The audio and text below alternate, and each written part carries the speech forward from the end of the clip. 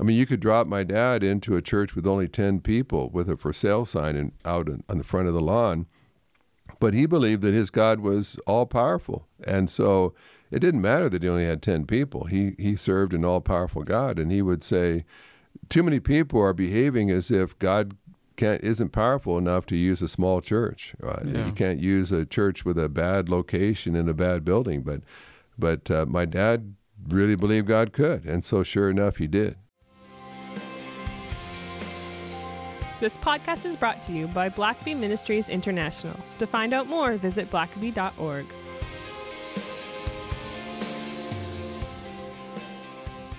Well, welcome to the Richard Blackaby Leadership Podcast. My name is Sam, and I'm your host, and the one helping take our leadership to new heights, to the next level. There's always more room to grow. That is true. That is true. And Richard, it's good to have you with us today. Today, again, it's last week was a special episode, and we got to hear from your father. And you know, it's interesting because I never really knew him in his heyday. Yeah, and it's always fascinating to go back and to listen to some of those sermons and just the sort of the fire that he had when he preached. And you know what strikes me is, you know, and I don't mean this as an insult, but how ordinary Henry was, and yet how extraordinary God used him in such just powerful ways. Yeah, and if you meet him, he's just Henry, you know. Yeah. And yet God would just use him in just profound ways throughout his life.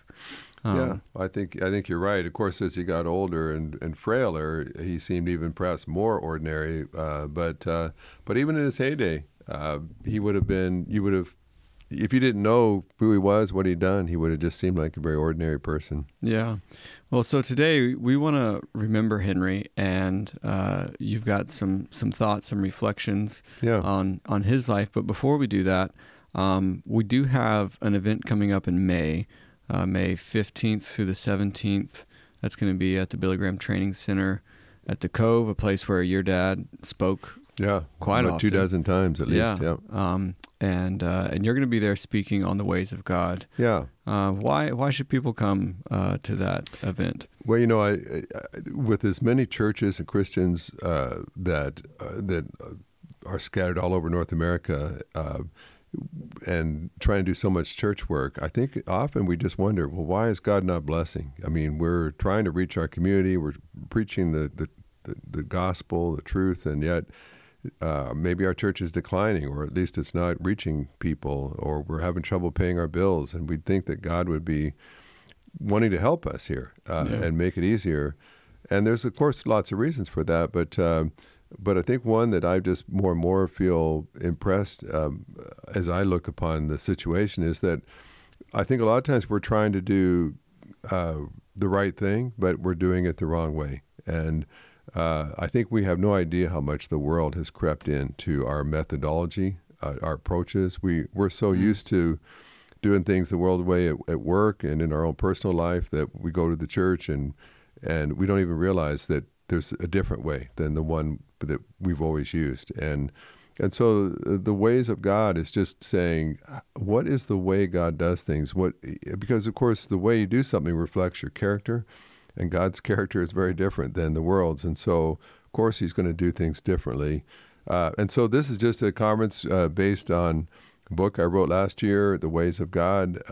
And at the moment, at least, the residences, the rooms at the Cove itself are all full, but there's lots of hotels nearby, the Hampton Inn, the Holiday Inn, that you can stay in nearby and still attend. There's room in the auditorium for people to attend.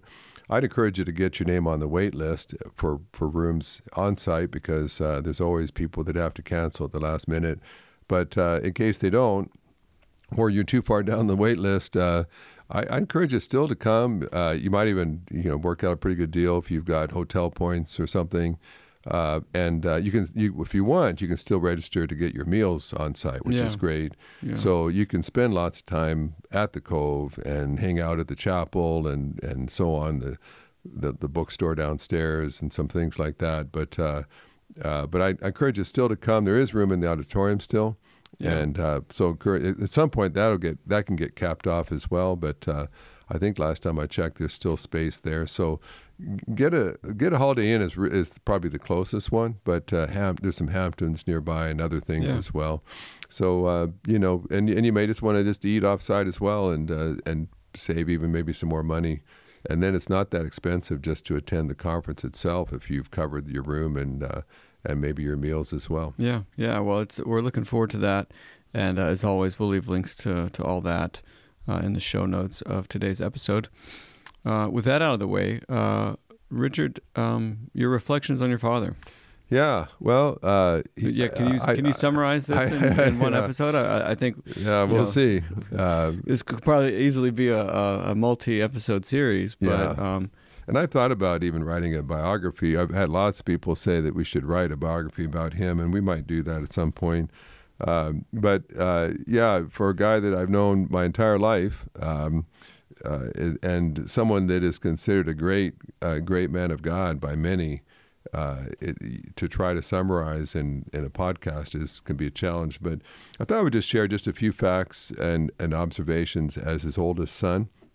I was talking to Gigi Graham one time, the oldest child of Billy Graham, and she told me, she said people asked her, well, which of the six or so, I think it's six kids, and they're Billy Graham's kids, which one was Billy Graham's favorite? And she said, well, I can't say that he loved me the most, but she said, I can say he loved me the longest. And I've certainly heard you claim that title a time or two. So I got that from her, but so he loved me the longest of the five kids in our family. But Dad was born on April 15th on 1935. Of course, he always said that was tax day. And he said it's better than being born on April 1st, on April Fool's Day. So, but he was born in a little town called Williams Lake, British Columbia, Canada, just kind of in interior British Columbia. And early on, I'm not quite sure when, but he was still just a preschooler or less, just a very young child. His family moved to Prince Rupert, which is way, way up in the northwest corner of Canada, just about 90 miles south of the Alaska border, right on the ocean. And Dad always described it as a place where sailors came and went. It was railroad went through there. There were a lot of mines in the area, so miners lived there. There was a lot of what we in Canada you call First Nations, Native American Indian people that lived nearby as well. And he said it just was a place with a lot of violence, a lot of crime, a lot of drunkenness, ungodliness. And his father was a bank manager that was transferred there. And famously, his grandfather just said, he looked around, he was a Baptist, and he looked around and couldn't find a Baptist church to go to. And so he just started one. And so my grandfather was a layman all of his life, but he was an evangelist. He was a church planter. And so my dad, in the formative years of his childhood, grew up with his dad as his pastor, and then just as the leading layman in the whole church. And then ultimately, when my dad and his two brothers were about the age to start college, my grandfather put in for a transfer down to Vancouver, the big city in that province, so they'd be nearby a local university. And my grandfather, though he's a bank manager, he never made a lot of money.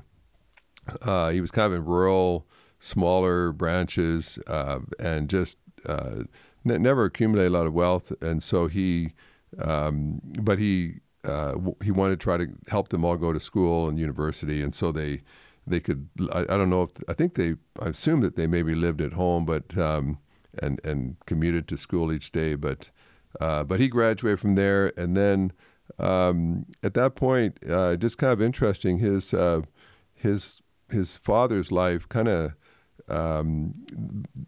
began to be a little bit influenced by Southern Baptists, and they were just they were impressed by the fact that that Southern Baptists seemed to be very biblically oriented, very local church focused, and I don't know how much my grandfather encouraged him with this, but Dad decided that to go to seminary, he would go down to San Francisco, the nearest Southern Baptist seminary, and so he did that, and that's the first time he ever became a member of a Southern Baptist church, which he never left. He was a Southern Baptist all of his life after that. Met my mother, got married to her, started having, they had all four of their sons they had while they still lived in California. And Dad would pastor two different churches down there, and both of them very difficult. The first one was in a really high crime-riddled area, a lot of violence, drug use, gangs, fighting in the area. And he pastored that church and turned it around and began to have a huge impact on its community. And then he was called to a church in Los Angeles that had split three different ways, had three different factions, and they called him and just a second church. He'd only been pastoring for about 4 years, and God blessed that church and healed it, made it a very, very exciting church to be a part of at the time. And it looked like he was on a great trajectory to a great ministry. And then, of course, he felt called to go to Canada, to Saskatoon in 1970, and a church of 10 people, discouraged. And it's interesting how God just seemed to always use whatever he had done in my dad's life to kind of build on that. Every experience was just the perfect building block for what God had next for him. But he had done some great ministry in California, but I think he really took it to another level in Canada. And interestingly, he had probably the fewest resources there of people and money. But at that point, he'd had enough experience to be able to trust God. And so I was thinking, just as I look back, of course, then he was there for 12 years at Faith Baptist. Eventually was called to be a area missionary in Vancouver, where he had gone to university. And God blessed that association. It just seemed like everywhere my dad went, he didn't stand out as just the most charismatic, dynamic, organized, cutting edge technology kind of leader. But everywhere he went, he just had this confidence that God was going to do something, and God always did. And you just kind of knew. He wasn't always seeking the limelight, wasn't always giving fiery, impassioned speeches. He was always soft-spoken, but there was just something about his presence that told you God's in this, and you want to be a part of it too. And so eventually he was called to come down to Atlanta to work for the whole mission board of the Southern Baptist Convention. And again, that was a position that had been empty for a while, because who do you get to represent one of the biggest denominations in the United States, to represent revival, to speak on behalf of what does God look for in revival? And but they finally found this Canadian, and he came to that role, and he was hired in I think maybe near the end of 1988 or so, and by 1990, Experiencing God came out, and then that, of course, just propelled him to a whole different stratosphere of ministry and travel. And I think a lot of people probably don't realize, but he was in his 50s, I think, when Experiencing God.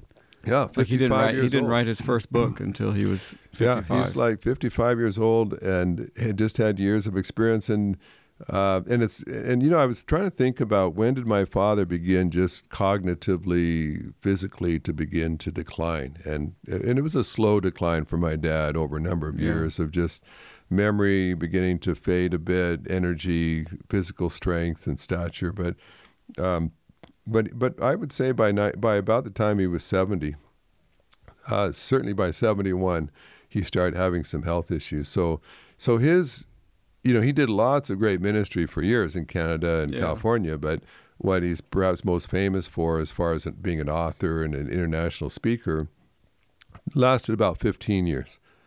He put about 3 million miles on Delta Airlines in 15 years, and so And so, if I just kind of impressions of my dad just over the course of his life, like what was it about him? And of course, that's something I think all of his kids have pondered, and I certainly have given a lot of thought to it. I've got whole boxes of his devotional notes, his quiet time notes, and just what he was thinking about, and journals. And I've read through a lot of them and heard him preach and been around him all my life. And I keep asking myself, so why is it that God used him so powerfully?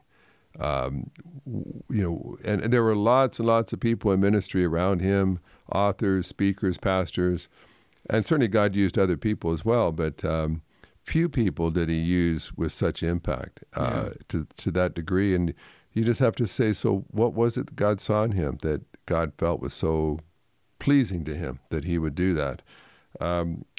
So just a couple observations just about just Dad as a person and how God used him. One is that he was an introvert.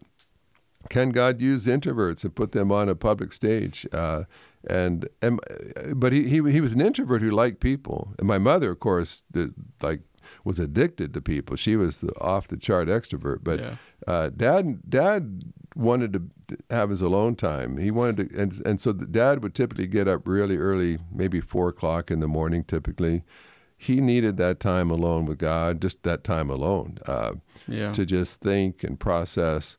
But then when he hit the stage, when he was, got headed to the airport, he was, he was ready to go. And I've had many people tell me that they might have been assigned to, maybe after Dad finished speaking at a conference, their job was to drive him to the airport. And sometimes it'd be an hour or more away.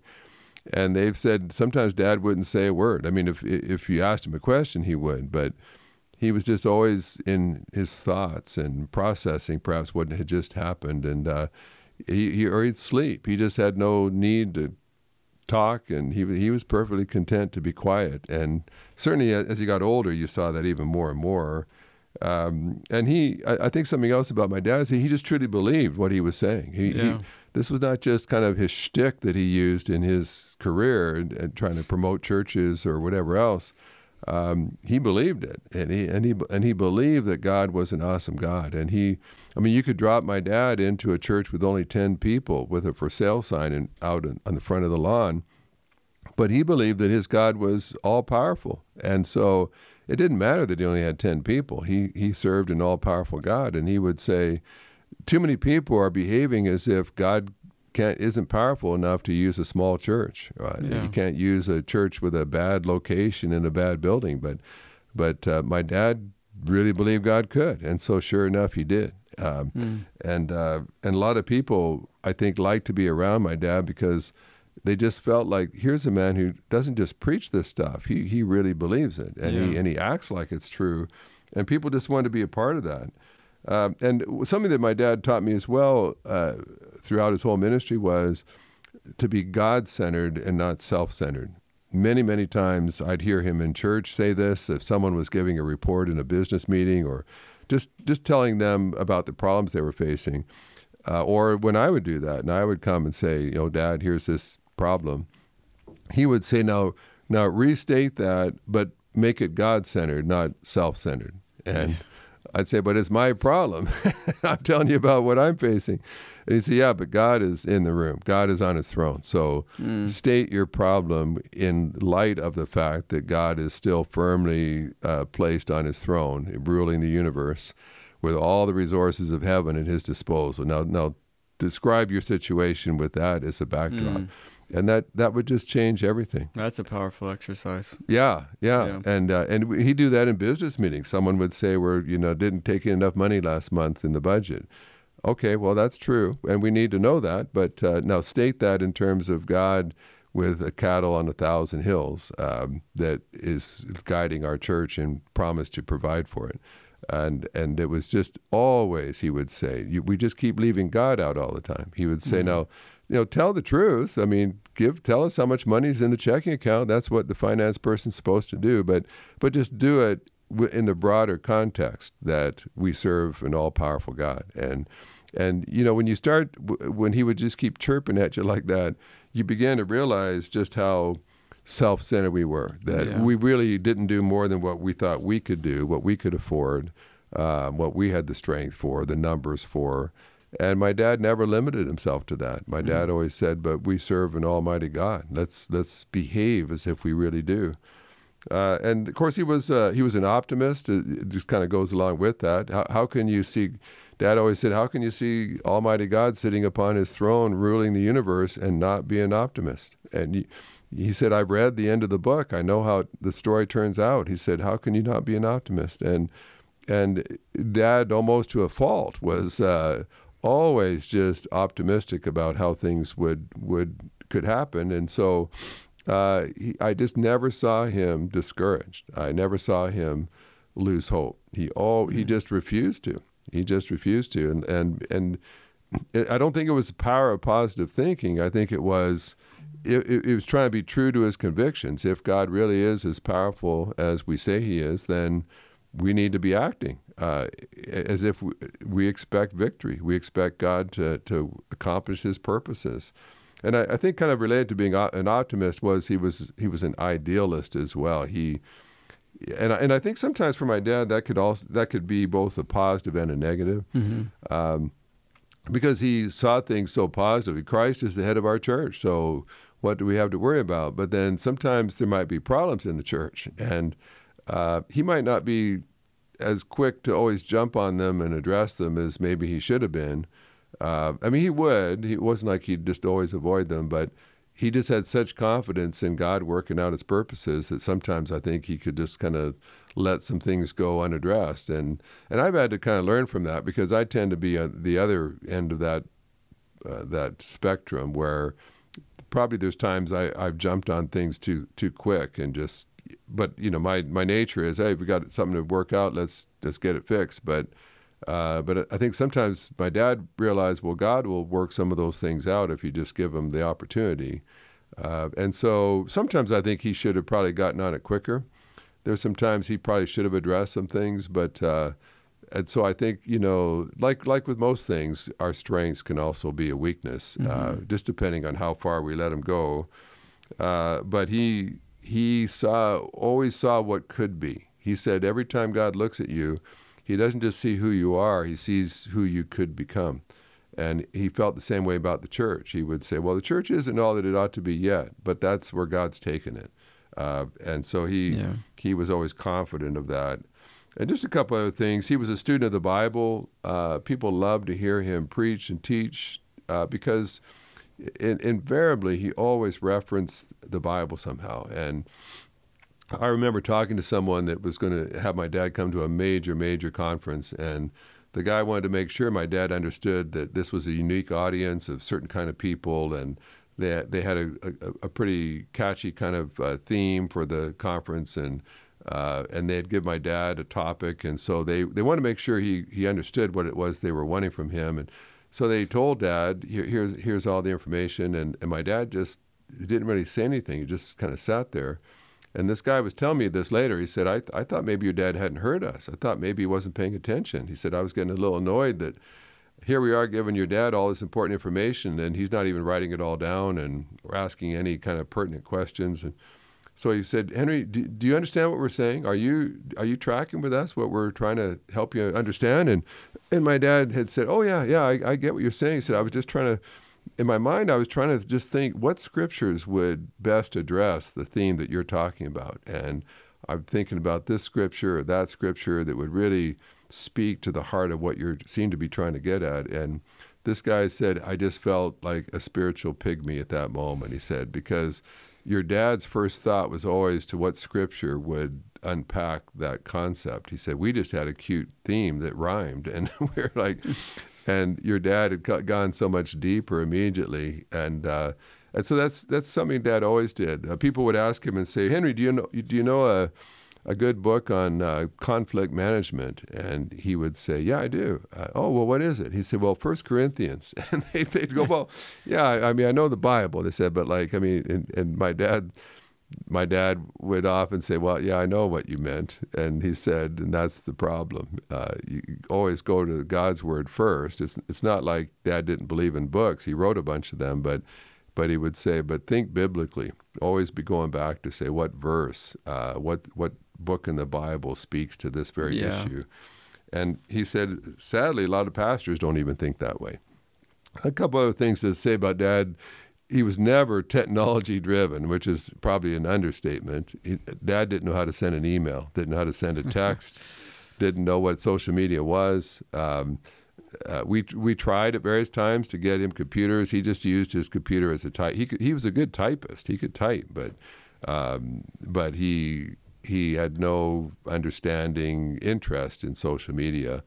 And in our day, you sort of think, how could you have a public ministry and be a best-selling author and not do that? But I feel like when I think about how much time I spend just answering emails, just how much time I spend on my laptop, you wonder sometimes where could you go in Scripture, where could you go in meditation and prayer if you didn't have those distractions? Yeah.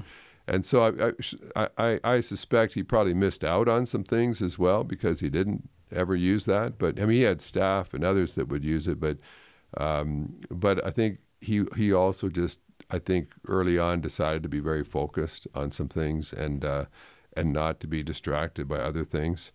I would also say about my dad, even though he's an introvert, I mentioned he truly enjoyed people, and he enjoyed them just for who they were, And I think it's interesting just how much he never saw himself as a celebrity. Like when he'd be introducing me to some missionary that we crossed paths with, or a pastor of some relatively small church somewhere in rural America, someplace, my dad would be all excited. Like he would really want me to meet this friend of his who serves among the Native American Indians in New Mexico, or this woman that's a prayer warrior, and you think most of the time the people my dad was introducing me to probably were not as famous as my dad was, but you wouldn't think so by the way Dad talked about them. He was genuinely excited and just so impressed with their ministry to the inner city in some big American city, or some missionary that's plugging away in a very difficult mission field. And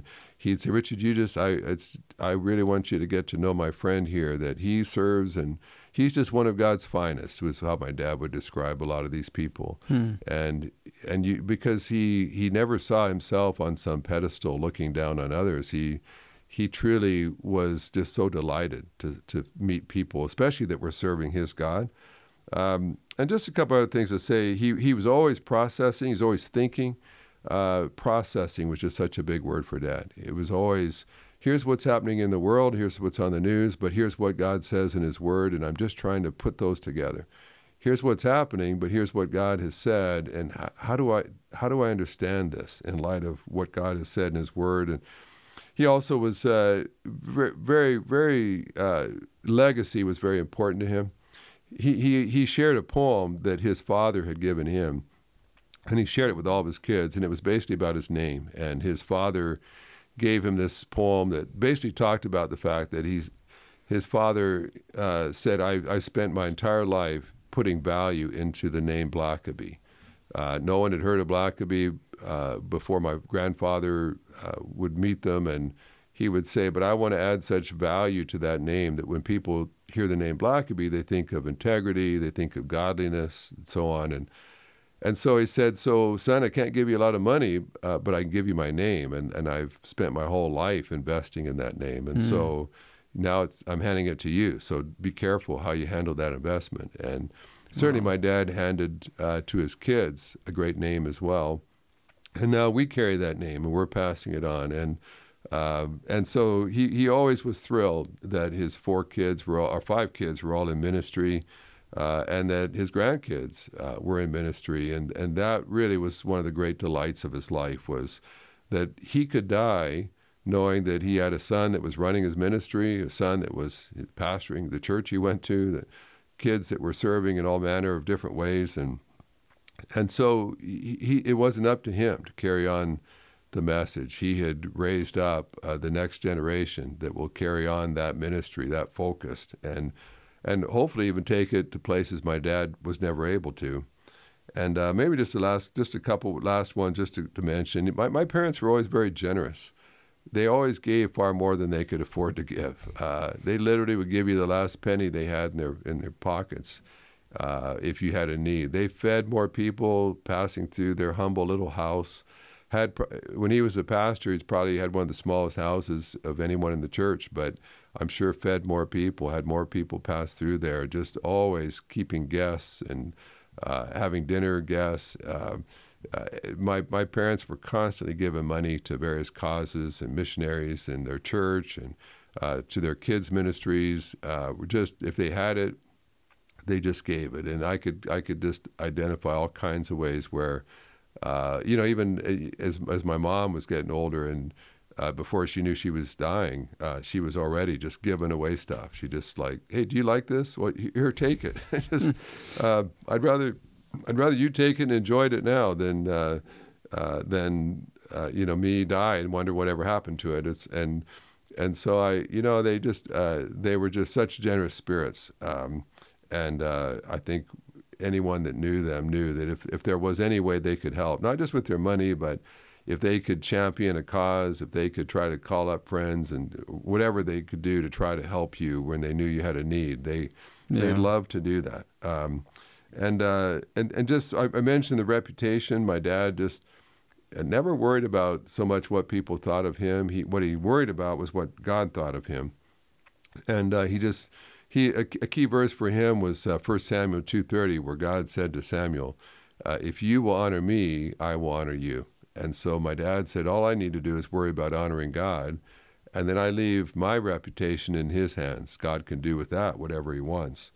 And so lastly, I touched on this already, but just humility. My dad is Canadian. Canadians tend not to put people on pedestals as much, perhaps, as Americans do, but his feet just always stayed on the ground. And they knew that, when you've been invited to the White House or you've been invited to speak for weeks all over the world, that God's using you in a special way. But at the end of the day, no matter what they did, I was with my parents many times after they had done a real significant kind of thing, and they'd almost be like school kids, just can you believe that God let us do that?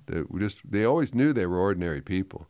And they knew that it was only because God had put his hand on them and was showing them his favor that they were invited to do many of the things that they were invited to do. And they also knew that when God's timing was done, when God's work was finished for them, that he'd be done with them. And they were servants. It wasn't about them. My dad was just a servant of God. And I think that's why God just kept using him, because my dad was never in danger of touching the glory of God, and because of that, God was able to entrust him with much. Well, thank you, Richard. And it's always amazing for me to hear you go on about your dad, and it's just what an incredible life and an incredible example to so many. Yeah. So thanks for taking us through this. Thanks for listening to the podcast. If this is something you enjoyed, it really makes a difference if you leave a review and a 5-star rating on Apple Podcasts or wherever you listen. Don't forget to subscribe and share with your friends. We always love hearing from our listeners, so email us at podcast@blackv.org.